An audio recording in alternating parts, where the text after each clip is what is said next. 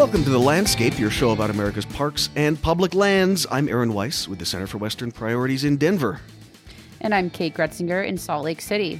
Today we're talking about a BLM resource management plan for southwest Wyoming. It's called the Rock Springs RMP, and while most RMPs fly under the radar, this one is causing quite a stir for a number of reasons. We'll get into that in a second. But first, let's do the news. Arizona state legislators are urging the courts to hear Utah's case against President Biden's use of the Antiquities Act to restore Bears Ears and Grand Staircase Escalante national monuments. The 10th Circuit Court of Appeals threw out the case in August, saying that the president's use of the Antiquities Act was, quote, not subject to review. So why are Arizona lawmakers getting involved in Utah's business, you might ask? Because they're hoping to lay the groundwork for a lawsuit of their own against the Bajnawavjo Itakukveni ancestral footprints of the Grand Canyon National Monument in Arizona. We'll be following this, of course, but it's unlikely to go anywhere. The judge was pretty clear when he threw out the case that the monument expansion was legal, and there's 100 years of case law to back that up. A congressionally mandated climate report released last week delivered a sadly predictable message. America must rapidly reduce its carbon emissions, and climate change is already having dire impacts on human health, infrastructure, and the economy. It found that global warming is raising average temperatures in the U.S. faster than across the rest of the planet. This report included some new categories, including one on environmental justice that looked at how climate change is having outsized impacts on indigenous communities. The authors say this is due to colonization, 100, 150, 200 years ago and continuing on to this day, which of course pushed indigenous people into areas that are highly impacted by climate change, like the Arctic coast, the desert Southwest. The authors also emphasized that indigenous people hold important knowledge to combat climate change, and they called on the federal government to engage tribal governments in finding climate solutions. Our guest today is Julia Stubel, Wyoming State Senior Manager with the Wilderness Society. Julia is a Wyomingite who's lived and worked in the state for decades, and she's here today to talk about a new Bureau of Land Management Resource Management Plan, or RMP, for southwest Wyoming that's making waves in the state. Thanks for being here, Julia. Yeah, thanks for having me. So let's kick this off by talking about resource management plans. What are they and why do they matter? They're one of the more exciting topics that we can have when you talk about public land policy in the state. It's funny, they're actually kind of boring and it's hard to get a lot of people interested in them. So the amount of interest in this one is exceptionally exciting for us. A resource management plan is like a strategic plan that the BLM, the Bureau of Land Management, will write for each of their field offices or districts. So the BLM will do this about every 10 to 15 years. A lot of them are outdated. The goal is to do them about those 10 years so that we don't get too outdated. The agency will do an inventory of all its resources in that district or field office, as they call it, set management objectives for each of those resources, and then determine the environmental and social impacts of what those goals and objectives would do. And then they select from all that analysis what they're actually going to do to manage and balance those resource uses across the field office for that next decade. The decisions are fairly high level. Again, think of it as like a strategic plan with objectives, not actual like project plans. So, for example, the agency will decide where they could lease for oil and gas, but they don't issue leases or they don't approve oil and gas development at this stage. That happens through what we would call project level NEPA, National Environmental Policy Act analysis. All right. So for a podcast that loves to get into the policy weeds, this is as weedy as it gets here today. So we've got this resource management plan, covers 3.6 million acres in southwest Wyoming. It's called the Rock Springs RMP. And as you mentioned, ordinarily these things are kind of eye-wateringly boring, and Totally. Yet this one is getting a whole lot of attention. So walk us through first what this resource management plan would actually do, and then we'll get into what other folks are claiming it would do. But just nuts and bolts for us first.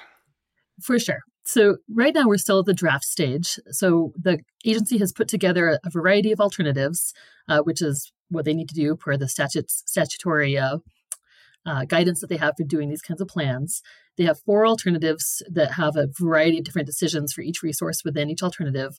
Roughly, their alternatives can be known as no action, where the agency makes no changes to the existing plan. In this case, for the Rock Springs area, that's a plan from 1997. So we think it's pretty important that they don't select no action. And I don't think it's likely at all, but it's important to do some updates from the 97 management for sure. There is an alternative that prioritizes conservation. There's an alternative that prioritizes resource extraction or development. And then there's an alternative that is a mix of both that kind of conservation and resource extraction. That mixed alternative is often what the agency will select. But in this case, that alternative was largely written by the previous presidential administration, by President Trump and his appointees. So the mix is still heavily resource development focused. It leans really into mining and oil and gas leasing and less protections for wildlife habitats, cultural sites, recreation. So the Biden administration selected the alternative that leans more towards conservation. And this is in line with a lot of their goals through various policy reforms that they're going about, that the agency, the BLM, has for years followed a multiple use mandate that still has leaned heavily into extraction, grazing, and sort of economic development or use of the land, is how some people would phrase it, and less into conservation and prioritization of wildlife habitat and thinking about clean air and clean water. So the Biden administration, through a lot of different policies, is trying to rebalance and more heavily weight conservation, which is exactly what we think needs to happen, right, to tackle the climate crisis, biodiversity crisis, what we're facing. So the administration chose this conservation-leaning alternative and is very open to getting feedback on that. They've been very clear that that they want to hear how this will impact people, what they got right, what they might need to tweak. And that's the stage we're in right now. Is it's a draft. Let's take a look at it. Let's look at what they got right. Let's look at what needs to be adjusted and send in comments. We've seen some Wyoming politicians claim the plan would destroy the oil and gas industry in the state. Is that accurate when you look at where the resources are and what development the plan would still allow? It's not accurate at all. It's not accurate in the least, especially when you think about destroying the oil and gas economy in the state. So first, let's be clear, natural gas production in Wyoming has been declining for decades. It's been very difficult for Wyoming to compete with the natural gas fields in New Mexico and back east on the Marcellus. It's a lot more expensive for us to pull the gas out of the ground and get it to market than those other fields are. That's just a function of basic geology. Basic geology, basic economics, let's be clear. Then a lot of the development in the state for oil and gas is happening more in the Northeast. There is development in their existing fields here in the western part of the state that are still producing, absolutely. But there is not a lot of a potential for future finds, especially then in this field office. So let's look at that claim and say, okay, it's not going to destroy the oil and gas industry in the state. Is it going to destroy the oil and gas industry in the region? I would say no. To that as well. It will have an impact. We are going to see greater closures. But where the BLM has proposed closures for oil and gas leasing are in areas where there's very little potential for oil and gas to be developed. It's the wrong geology. There's no oil and gas there. And that's where they're putting a lot of closures in place so that they don't get tied up offering leases and going through this whole incredible bureaucratic process to lease that takes time and agency dollars. And then you're issuing leases where you're not going to get development anyway. So they're closing where there's low potential. The plan also does not affect where there are existing leases in the field office. There's about 1 million acres out of the 3.6 million acres that are leased. And I should add a little asterisk when I say that million. That's our analysis. The plan itself has a more outdated number of how much is leased in the field office. But our current analysis shows about 1 million acres. Those leases can still be fully developed regardless of what this resource management plan decides. The leases are contracts. They're rights to develop that have been issued. Additionally, there's about 500,000 leases in the 500,000 acres of lease in the field office that are already producing. Leases that are under production, where oil and gas is coming out of the ground, also will not be affected by this plan. So when you look at the amount of production that will continue, the leases that are not under production that could go under production regardless of the plan, and the fact that the closures are in areas where there's no geologic resource or very little ability to get the oil and gas out, I don't think that the claims that it'll destroy the industry are accurate at all. I'll add, too, that we're digging in deeply with an economist into the socioeconomic analysis that the BLM did for this alternative, which is now, again, 5, 6, maybe 7 years old, and we think is based on outdated forecasts about what the BLM thought in terms of how many wells would get drilled in this field office, regardless of any policy change. And we believe that they overstated the number of wells that they thought would get drilled and then have overstated the numbers of jobs that would be associated with those wells. So when you see the headlines about job loss and economic impacts from this plan, we think that's outdated, and we'll be submitting our own analysis to update that. I wanted to take a quick detour into these oil and gas numbers because we've seen this year BLM has held 2 oil and gas lease sales in Wyoming, not just this field office, but across Wyoming. And they were not huge numbers of acres offered to begin with. And then even from that, the industry only ended up bidding on about half of what was offered. So is this just a sign anything that's going to produce in Wyoming has basically been leased? Any future leasing is kind of on the margins anyway? I would think that's right. I mean, that's a generalized statement, but I think you're generally pointing in the right direction, that leases are 10 years old. There's been a lot of exploration across Wyoming for decades because it is important to us for our economics and our communities to we've relied on oil and gas, but leases are in place. A lot of the existing fields are leased and producing.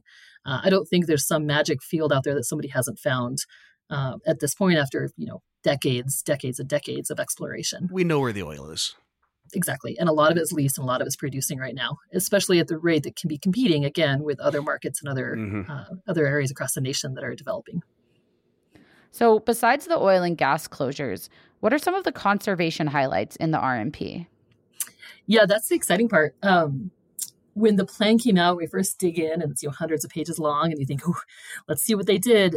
It just started popping about things that I just was never expecting it to be this conservation friendly. It's very exciting in that way. So there are areas in the northern part of the field office, 2 landscapes that are very important to local communities and to wildlife. They're called the Northern Red Desert and the Big Sandy Foothills. And these areas are right now just intact landscapes, connected landscapes, very little development, very little potential for development. And the BLM has recognized that, and that's where we see them managing for conservation and for protection of wildlife habitats. So they're closing these areas to oil and gas. There's not much oil and gas potential there anyway. They're closing it to renewables, which is a good choice. There's areas that we think renewable energy should be developed, and it's not in these intact wildlife habitats or areas of cultural importance. They're closing them to big transmission lines, and they're going to prioritize a variety of the places there for cultural sites that are important for tribal nations and recreational access for the folks who rely on going out in the wild there. So seeing these landscapes, which are just beautiful places, I mean, they are big open sagebrush foothills, they are buttes and badlands. And so it's really remarkable spots, and seeing the BLM recognize that, designating some of the areas of critical environmental concern are very exciting. It's very exciting to see. All right, so that is what this plan would do. It would seem up to this point we've set ourselves up for a fairly reasonable conversation on the balances between oil and gas production, coal mining, conservation, etc. But that somehow leads to one state lawmaker calling this plan, quote, an attempt at total government control. Another called it the worst disaster in American history, affecting, quote, more people than the Civil War, Pearl Harbor, and 9/11 combined. I will go ahead and fact check that one. That's false. The governor, Mark Gordon, among the more reasonable sounding Republicans usually, said this plan amounts to the Biden administration putting its foot on the neck of Wyoming. And again, this is a plan that covers through a little more than 3 million acres in a state with 62 million acres of land across the whole state. So what in the world is going on here? Is there just tons of disinformation floating around over this document? There's so much, and it's deliberate. What's been remarkable to see when you think about this, like, again, these resource management plans being really not generally exciting, not talked about a ton, very hard to get media attention around in the past. What's happening here is far-right extremists in the state Republican Party have grabbed this plan and are using it as a tool to fuel anti-government and anti-Biden movements. So it's not about the plan, frankly. I think very few folks who are talking about it, as you can see from those comments, are reading in depth what's in the plan, but they know that it will incite a lot of followers. It'll get people a part of their movement, and that they can continue to oppose both the federal government generally, right? These are anti-government activists who would probably prefer to see these lands not be in public hands, and that they're opposed to President Biden and a lot of his initiatives anyway. So the RMP is being used right now in a way that it has something to do with the plan, right? Because the plan leans towards conservation. But I would say that regardless of if this plan had been very resource extractive heavy, if it's coming out of the President Biden administration, it's going to be opposed by these extremists and this real far right movement. So lots of misinformation. And I would say that of the people who are digging quietly into the plan, doing their own analysis, actually reading the text, thinking through what they can send in to help the BLM update some of its analysis, because the plan has been developed over the last 10 years. We'll get to that. There are people who are saying a lot less inflammatory things. They're seeing some points that they can support, right? Some of these conservation proposals for those landscapes I talked about, the Northern Red Desert, that's going to preserve the heritage of Sweetwater County. Like, those are places people want to take their grandkids. It's where their grandfather took them. And it's going to look about the same for the next 30 years if this plan for that region were adopted. And so I think if we can get past the inflammatory rhetoric, if we can get past the insults, if we can get past their partisan ideology, there's a lot in the meat of this plan to support, especially when you think about the values of the places that are going to be protected and the fact that there is plenty of resource extraction that's still going to be allowed.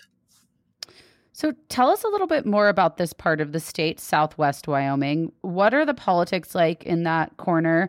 And what are the main uses of public land there?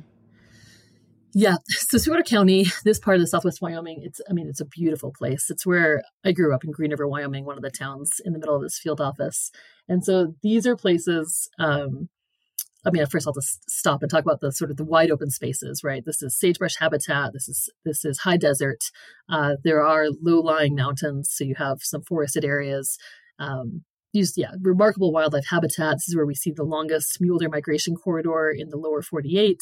Really important places for desert elk, a desert elk herd that still hangs out down in the sagebrush instead of up in the mountains, migrating pronghorn. So, I could take up the rest of the podcast talking about wildlife and the wildlife values and the ways that people get outside. But when you look at the politics of Sweetwater County, I think this also helps inform that backlash from the extreme right. Sweetwater County is, there are two main municipalities, Green River and Rock Springs, and they are both heavily dependent on mineral extraction, both on trona mines, which is a mineral that's mined in underground mines, and it's one of the most valuable and large deposits of trona in the world. My dad worked in the trona mines. And then also on coal mines, and coal and now natural gas fueled power plants. And then, of course, supporting oil and gas development across the region. So these are two towns and a county reliant on the revenues and the jobs that come from producing minerals, fluid and solid. Now I'm being a dork about this stuff on public lands. For years, Sweetwater County was a Democratic and a blue stronghold in the state. Regularly, the state lawmakers that were sent down to Cheyenne and to some degree county commissioners were from the Democratic Party, centrists for sure, Wyoming Democrats, but still blue.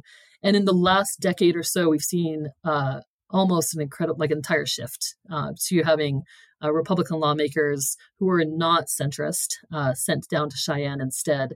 And I think we see that as the economy is changing, as the parties themselves are changing.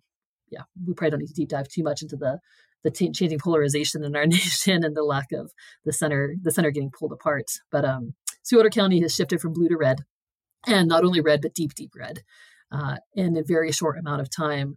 Some of that has to do with the changing economics. And I think, staring in the face that some of those mineral resources will still be important economically for the future. Trona is going to get mined there for a long time. That's great. We need Trona. I'm going to get dorky here. It's produced, it makes glass, it makes detergents. It's important for our lifestyle. But the coal mine is, the coal power plant is not going to rely on coal for much longer. The utility is changing its mix. Renewable energy is being discussed a lot more. So these are changes that are hitting hard that will affect people's livelihoods, will affect their vision for the future for their community. And the RMP is landing right in the middle of those tensions and those future conversations.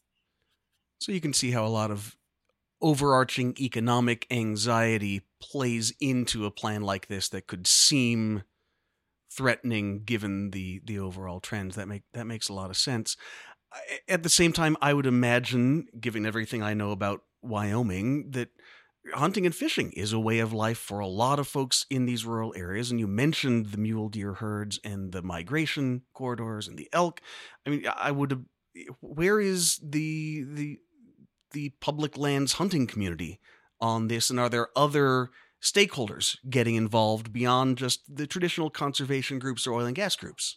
Yes. So there are lots of hunters and anglers are speaking up, especially hunters, and saying, yep, these are priceless wildlife herds. These are open, intact lands where I want to go hunt and take my kids to hunt for future generations. So we are seeing comments, we're seeing folks come to public meetings, we're seeing lots of opinions being written that say, yep, absolutely, preserve these herds, preserve my wildlife opportunities. It's important to me to continue this wildlife and hunting heritage. Lots of other communities are speaking up too. Just outside the field office, Lander, Wyoming, where I live now, there are a lot of people who head south and go into the field office here, into that northern Red Desert area for recreation. Those are important lands for the Eastern Shoshone and for many other tribal nations for the Northern Arapaho. Both the Eastern Shoshone and Northern Arapaho are just outside of Lander on the Wind River Reservation. And they use those lands for connection to ancestral places. They use their sacred sites, and there's active food gathering as well. So we're seeing engagement from tribal members, and we're hoping to see, we'll come to this later, I hope that BLM and Governor Gordon ramp up their tribal engagement and tribal consultation with both those tribes and the others who have ties to these lands. But to come back to your point about the hunting community, other public lands users, amidst all the sort of the noise and the rhetoric and the insults that are coming from some of our elected officials, a lot of quiet Wyomingites are saying, I see some value in the very carefully planned conservation goals for some of these landscapes. That's where I go. I want to keep going there. I want to keep taking my kids there.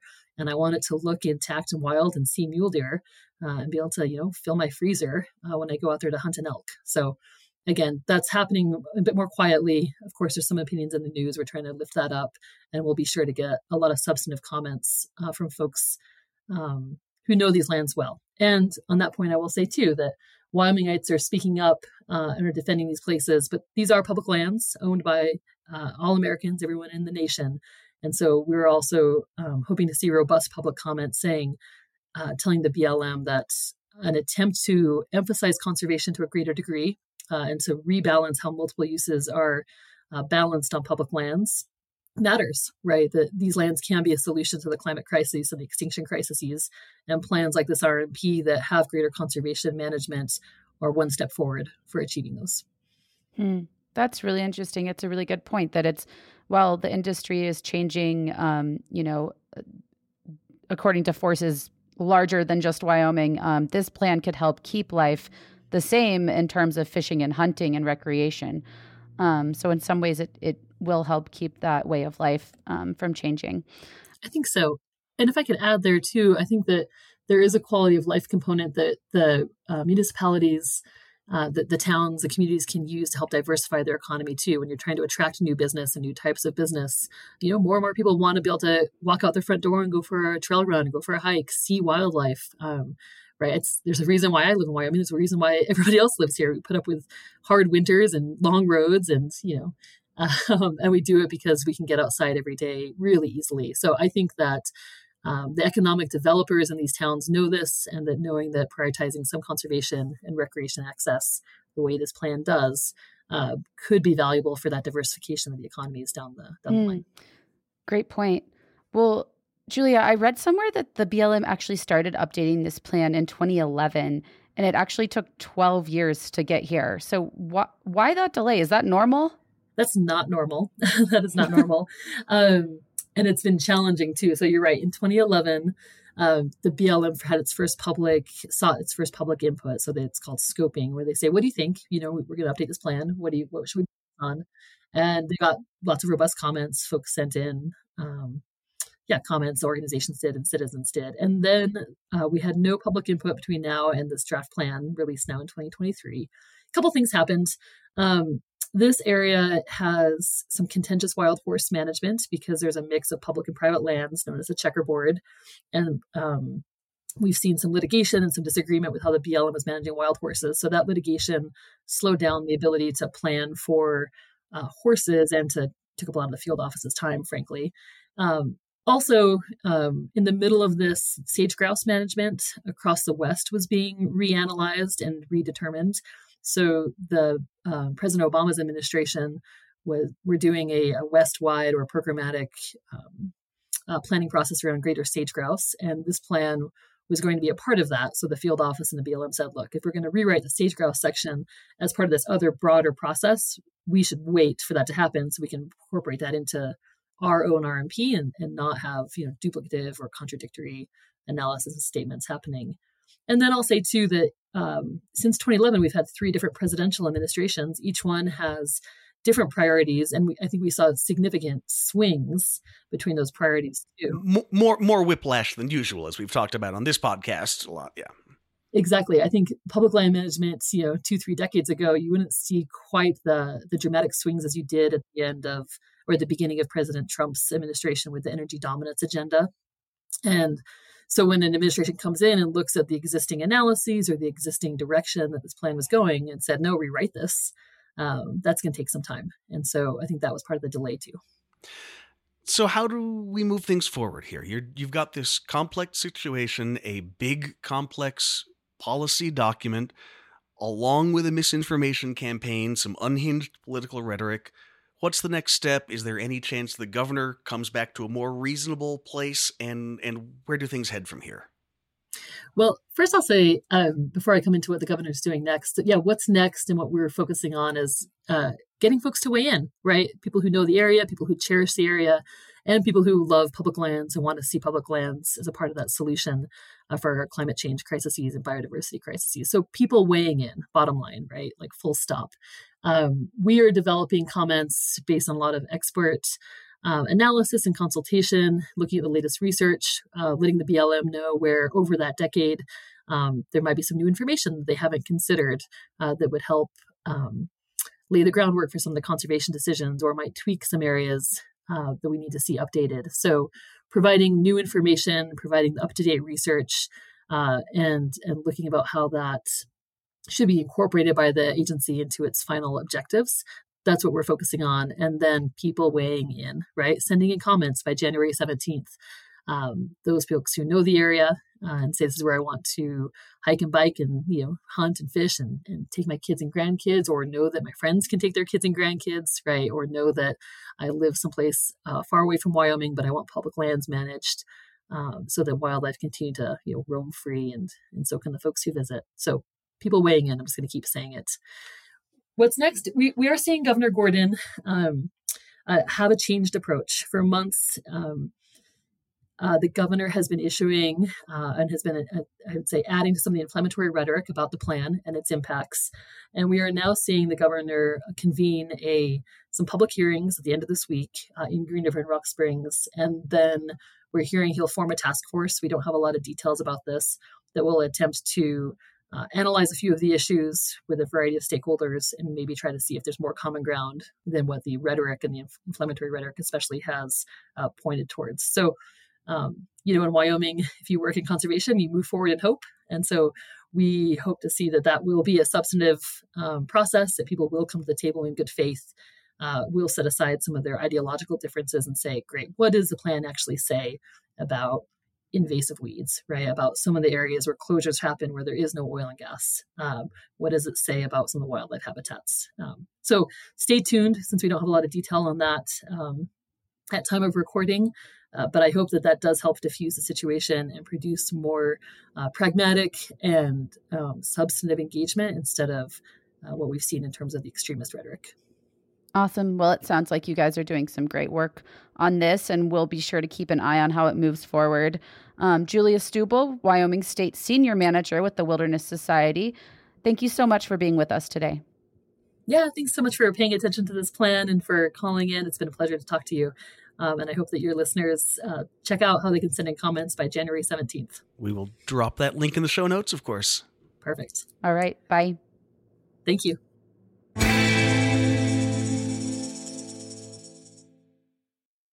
Good news. The Bureau of Land Management's congressionally chartered nonprofit partner, the Foundation for America's Public Lands, is up and running.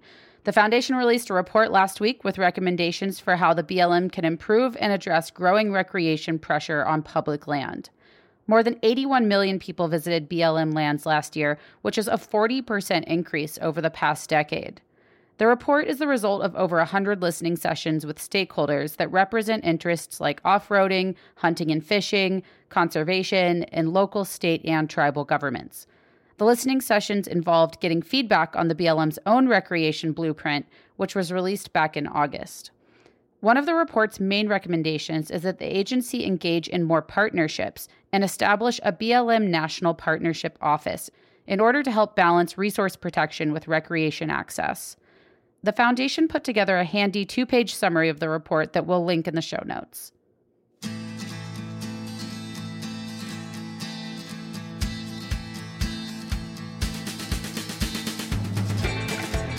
Well, that is all for today's episode. If you liked it, let us know. Podcast at westernpriorities.org. If you didn't like us, let us know. Elon@twitter.com is where to send those comments. So send us comments, critiques, guest ideas. Go check us out on social media, except for, that other place. Wherever you happen to be these days, we are probably on there. Or if we're not yet, let us know. Thanks again to Julia Stubel for sharing her expertise. And as always, thank you for listening to The Landscape.